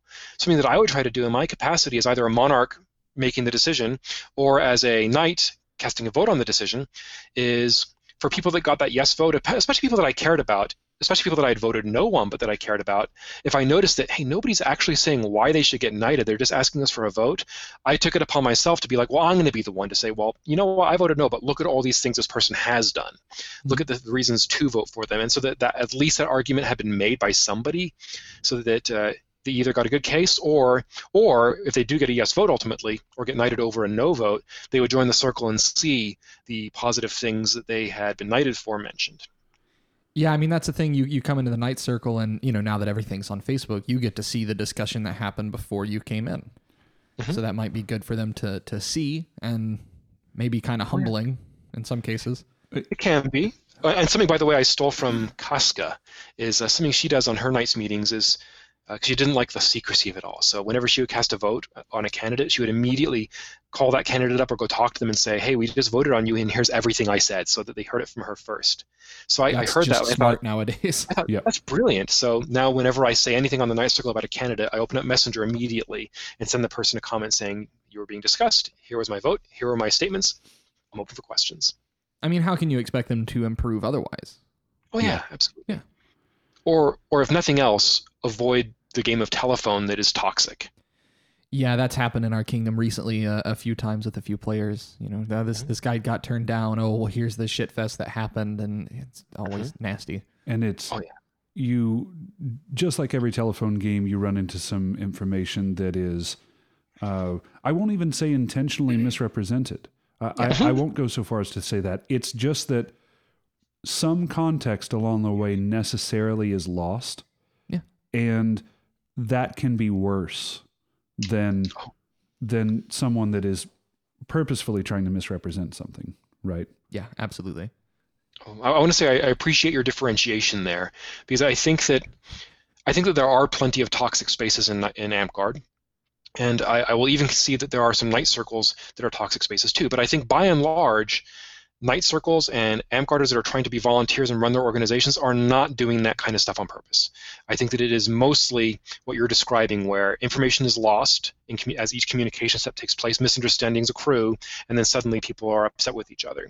So I think that differentiating honest miscommunication from toxic communication is really important, because it gives people an opportunity to say, well, how can I improve my honest communication? How can I hurt fewer feelings and make people feel more comfortable playing this game? Yeah, we've talked about it. We've talked about it before, especially in some of our earlier episodes. That I think that sometimes the people that have been in office for a long time and have been around the game for a long time forget that learning to communicate is a skill. It requires practice. Yeah, and it's a skill that you can lose, by the way. Yeah, you can. You mess it up quite a bit while you're learning. You can lose it and begin messing up again. And even when you're good at it, you still do stupid things. We all make mistakes, and believe me, there is no one on. I'm currently our GMCOK. There's no one on the circle right now that does not regret something that they've said, something that they've done at some point in Amtgard. But because our kingdom has grown up now a little bit, there's this tendency to where we didn't get this chastising. Maybe that's a bad word for it, but we didn't get the negative feedback because all of us were messing up, right? Yeah. Now you have these people in there that are, oh, maybe we don't let this person run another thing for a long time because they messed this up. And the thought has to come back around to, we did a lot worse. Yeah. We have messed up in so many creative ways worse. Goes back to what we were saying before. They don't, everybody didn't have a camera at the time, or, Facebook wasn't a thing. Well, I think too, more than regretting things you've said, I'm not a knight, but this has certainly happened as a monarch. I regret a lot of the things that people say that I said. Right. Because, I have seen my words twisted, and I've had to go up and be like, no, actually, that's not what happened. Here's a screenshot of the conversation. Here's what was actually said. And, I can see how you'd see it if this was, if you only got this text bubble and not the chat beneath it, you might totally think I'm an asshole. But if you look at both of these together, you can understand. That you're an asshole. Yes, also, but I'm coming from I literally, this is not a thing that like I expect other monarchs to do, but for every vote that I have cast, for every ruling that I have made, for every post that I have made, I have a folder where I have listed the reasoning for that vote or that decision or whatever it was. Yeah. Because I forget shit. I'll do something. This is not a joke. After we record this podcast, until it goes up, I'm going to forget most of it. Yeah. So I document it, and then this has saved my ass a few times. Or somebody said, "Oh, well, I heard Cabbage said this," and then I wander into the thread, and I'm like, "I said what? Hold on, no, that didn't happen." Pull up my documents. October 2020. Okay, let's see here. No, that's not what I said. Here. Yeah. I'm going to send this to you. So. Yes, regarding things you've said, that can always suck, especially if you've said something truly bad. But also, I think being more open prevents that regretting what other people say you have said. Well, and one other thing that I learned from Randall early on, too, this was again another ESAM story, was sometimes the best thing you can do is just show patience.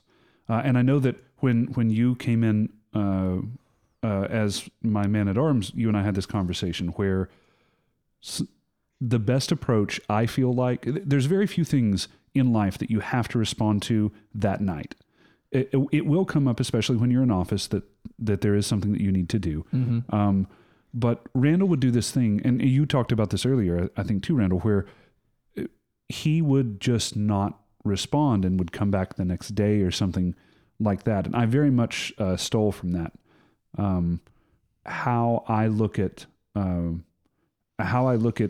continuing conversations. It allows you to kind of, from a completely selfish standpoint, it allows you to kind of recapture the control of the conversation and the flow of the conversation. But from a more practical standpoint, it lets me not angrily post what I was thinking and calm down and say, has this person said something that makes sense? Have they put forth a criticism that is legitimate and needs more consideration than I might give it if I just respond right now? Well, I think it's healthy too, and I think it's healthy for office holders. At the time, my philosophy was based on instant messenger of, hey, it's a message. I can respond to it when I have time to get around to it, and that's where everything came from. But modern AmpGuard has taken that into an even better direction. You're seeing officers all around the game have office hours, where they say, and they mean that for when they're available on the internet. And they say, if you contact me outside of these office hours, you're going to wait. And people just know that up front. Mm-hmm. And they also know that if you want to have a live conversation, I'll be available during this time if someone doesn't already have me. And I think that protection of your space and time is really healthy for AmpGuard office holding, because one of the things, again, back to Facebook, one of the things that it does is it monopolizes your time. Mm-hmm. And one of our kings even took it to a further level than that, not just office hours, but also had a day in AmpGuard where he's like, on this day, I think it was like Thursdays, he says, on this day, I'm not even online. I'm not even going to be at a computer on that day. I'm just turning everything off. So I think that's important for AmpGuard officers to do, is to have those office hours. I love what you were describing there, Cabbage, about your documentation and keeping it all written down. Yeah. I don't have documentation on every vote like you do, and I think I'm going to start doing that. But I have extensive Google Docs on all the awards that we've given, all the reasons why they were given, the templates that we created, because I love creating custom award templates. And something else that I did for your communication angle is, after having too many conversations that I would have with officers in other parks go awry, started making sure that whenever I was talking about anything where a decision needed to be made or a ruling had to be made, make sure that there are multiple people in those chat groups, bring people in. And I think that that's somewhere else that AmpGuard has already gone to, in terms of, the rule book helped with a lot of that by setting up the code of conduct, that you already have a group of 3 officers that have to have that communication. Right. But I think many kingdoms have also gotten better at it. But at the time, it wasn't often the case. It was often the case that monarchs would be out by themselves trying to get things done. So I think the more eyes on a communication, the better it is. at the same time, I've also had, even this year, verbal communications where there are multiple people present get misrepresented in ways designed to hurt and wound, and it's just not fun, is it? Yeah, no, I've had several interactions like that where it's like, oh, we're about to have a difficult conversation. I'm going to rope in a third party here because I'm not going to be misrepresented. This is how it's going to go. I do office hours in Discord, not super frequently. It's supposed to be every Monday, but that doesn't always shake out. There's not been that much AmpGuard happening. Like, we talk about the same thing we talked about 2 weeks ago. There's as much AmpGuard as you want there to be, King. No. I like my players alive. Thank you. Yeah.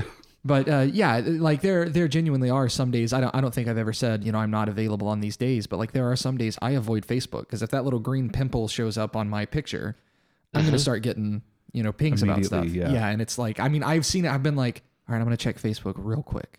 I just need to go. I need to go like my fiance's post or she's going to explode. Okay. Facebook, go. And before I can get to it, it's like ping, ping, ping, ping. Oh, no, God, no, stop. I like it and I get out. I'm like, I didn't read it. It still shows as delivered, not read. And I'm like, okay, cool. I'm probably safe. Yeah. Something I did in, February or January of this year is I turned off notifications on my phone. And prior to that, of course, left a whole bunch of Facebook groups because I was no longer in an Inner Kingdom office. But that was nice. But turning off notifications on my phone was like a night and day situation. Now it's only when I want to go see Facebook do I get to go see Facebook, which is still a lot, but it means that I'm in control of it. So yeah. So we've had some really, really good conversations on some leadership problems, maybe delving a little bit into AmpGuard ethics, or lack thereof in some cases, and different ways that we've approached that and you've approached that. I want to change gears for just a moment. One of the things that we love to do here is we love to have a little bit of a story session. And so you've been in the game for quite a long time. Not counting your 3 years, you and I have actually, this is it 24 years for you now? I said 3. I'm at my 20-year mark. Because 2000 is, you were talking about when you got back in, and that's when I first started, was 99, 2000. So you've had a lot of time to accrue a lot of really good stories. Are there any that, one, you would like to share with us, and two, that the statute of limitation has been met on? That's not a thing. That's never been a thing. Oh my goodness. They can be fun or funny. There's a lot of statute of limitations. My goodness. Have you ever seen? Actually, I have a question for you, and maybe this will help out. Have you ever seen somebody? There's this thing about like the first day of clan, people always get hurt. Have you ever seen something like that? But Lyndon mentioned that. Yeah. I don't know that I've seen people get hurt the first day. It seems to be like after a few days, the injuries start to accrue. Okay. I guess there's always been that one person who maybe hits it too hard the first night of the event, and then has to be driven off site because they got hung over. But no, not too often. Not too often. Okay. Let me go ahead and I'll give you 2 stories. We'll leave you with 2. Okay. One's a sad story. The other's a happy story. And maybe I'll do the sad one first because it's kind of a cautionary tale. Okay. So Snicker Furfoot was a friend of mine when I was a teenager. We were in the same fighting company together. I joined AmpGuard in '92, and I formed a fighting company that I was super excited to be running because I flipped through the rule book and I looked at all these awards, like because Kapora had all the knighthoods in them and so forth. And I thought, well, I'm never going to do those things. I'm never going to get elected or make stuff. I'm not good at that. I'm never going to run events. Little did you know. Right. It's in hindsight feels kind of silly to talk about, but at the time, very much like I look at these things, thought these are not accessible to me. But Prime Minister, that looks like I could probably get elected to that and maybe get the title of Baron, which was really important to me at the time. I don't know why, but it was important to me at the time. But then I flipped through further and I saw, fighting company. This is something you can do without permission. You don't have to get elected to do that. You just need to get a group of friends together. And then you get to be the captain of a fighting, and that just sounded so cool to me. I just love the idea of mercenary units. So I formed a newbie fighting company, and we called ourselves Pale Horse, like, Death Rides a Pale Horse. And right. We had a white horse on a black background, and there were a lot of AmpGuarders who rose to prominence subsequently, like Foshan was in it. Kyron, who was King of Dragonspine in 2001, was in it. Snicker Furfoot was in it. And we were a fighting company, and it was fun. I enjoyed it. I put a lot of like newbie, you know how newbies get. I put a lot of like this young newbie nerd kid energy into this thing, like sort of working out what our history was and what the ranks were. Right. Well, and then we had an event in the Duchy of Dragonspine, and it was, I think, the second Duke. All told, we only had 3 Dukes before we became a kingdom. So our second Duke, we were having an event, and it's a mid-reign, I think, and they call us up before court as a fighting company, all of us together, and we're all, this is the first time we've been called up as a unit. Yeah. For this guy over here, it's his first recognition in court ever. I think for Snicker, I think it was his first award from the kingdom, because he'd been playing in the Barony of Shadowvale. And so we're excited about this, and what they do is they give us a shame award. Oh, they give us an award called the Order of the Litterbug, because they had determined that, we're a bunch of kids. We're a bunch of kids and people who don't drink. They had determined that the Bud Light containers that were left at the park were our trash, and so they wanted to stop us from trashing the park, and so they gave us this award in front of court. Obviously, it was not us doing it. So Right. Not only was it humiliating, they were also lying about us, and I had a bit of an emotional snap at the time. Walked outside, just cried a whole bunch, decided I was quitting Amtgard. I didn't quit Amtgard for that reason, but I decided I was done with all of it. And it was kind of Wheelock, some of you may know, Wheelock who talked me off that ledge. Yeah. And to an extent also Blackthorn, who's now plays out in Westmarch. But it was just humiliating and awful. And for me, that was a formative moment in terms of, if there's things you want to fix in Amtgard, it's not by calling people up in front of court and humiliating them. And I've seen people sort of have that feeling sometimes that that's what they want to do, and whenever I've seen it, I've done my best to stamp it out, like, no, you don't do that, and you especially don't do that to kids. No. It also really sharply colored the way that I feel that Amtgarders need to treat kids in Amtgard. You need to make this an experience that is joyful for them, not one that is embarrassing. So that was my story there. I remember telling that story after I was a Grand Duke I don't think I was a knight yet. Maybe I was a knight. I was a knight because I was wearing a white belt that somebody had put my newbie fighting company symbol on. We disbanded the company after that, by the way. It fell apart. Oh. But I remember telling that story in 2002, 2003, around a campfire, and it was dark. It was dark at Gathering the Clans. I couldn't see who was around the campfire, and I thought I was just telling it to like 2 people. And when I was done with the story, I heard some voices speak up, and there was like a crowd of 15 people that are gathered around to listen to this story. And Oh no. one of them was a pretty good friend who became a squire of mine afterwards. Was like, I've never heard you tell that before, because I hadn't. It was just such a dark memory. But go ahead. I was going to say positive that comes out of that. Like, this is the second or third time that we've had a story that involved Wheelock, who is in our kingdom now. Yeah. And that they were working as this this positive force in there. In this case, to kind of calm you down and get you refocused. The one person can make a difference, guys. One conversation sometimes can make a difference. Yeah, absolutely. My goodness, and Wheelock has made a difference in so many of our lives. She was like a mother figure for us at our park. She's wonderful. And one of my quick fun stories is about Marcus the Mad, who's her husband. We got him knighted. We got him knighted through a couple of ways. First of all, he had multiple personas, and people were avoiding giving him high-level roses by splitting his roses up between his personas. Oh, no. Because he's a goof, he's a goober, right? But anyway, I said at one point, you know what, I'm king, and I just added these numbers together, and it looks like it's 14 to me, so I'm making him a Master Rose. Bam, and did it. And then in a subsequent reign, I think maybe, was it me? I think it was either me or Azrael Jade, who was monarch at the time. It might have been me. And we were trying to get him knighted, so we called the knights together, and I thought, there's just no way they're going to vote on this. There's no way this is going to happen. And Wheelock walked up to me. She says, I'm not going to be present for this vote because I know how these things can get. I don't want to lose my temper or get upset when I hear people's opinions. I'm going to walk away. Yeah. And frankly, that's the best advice. If you have a spouse in Amtgard or a significant other, do not participate in even the discussions. Don't say a word when they're up for a vote for knighthood.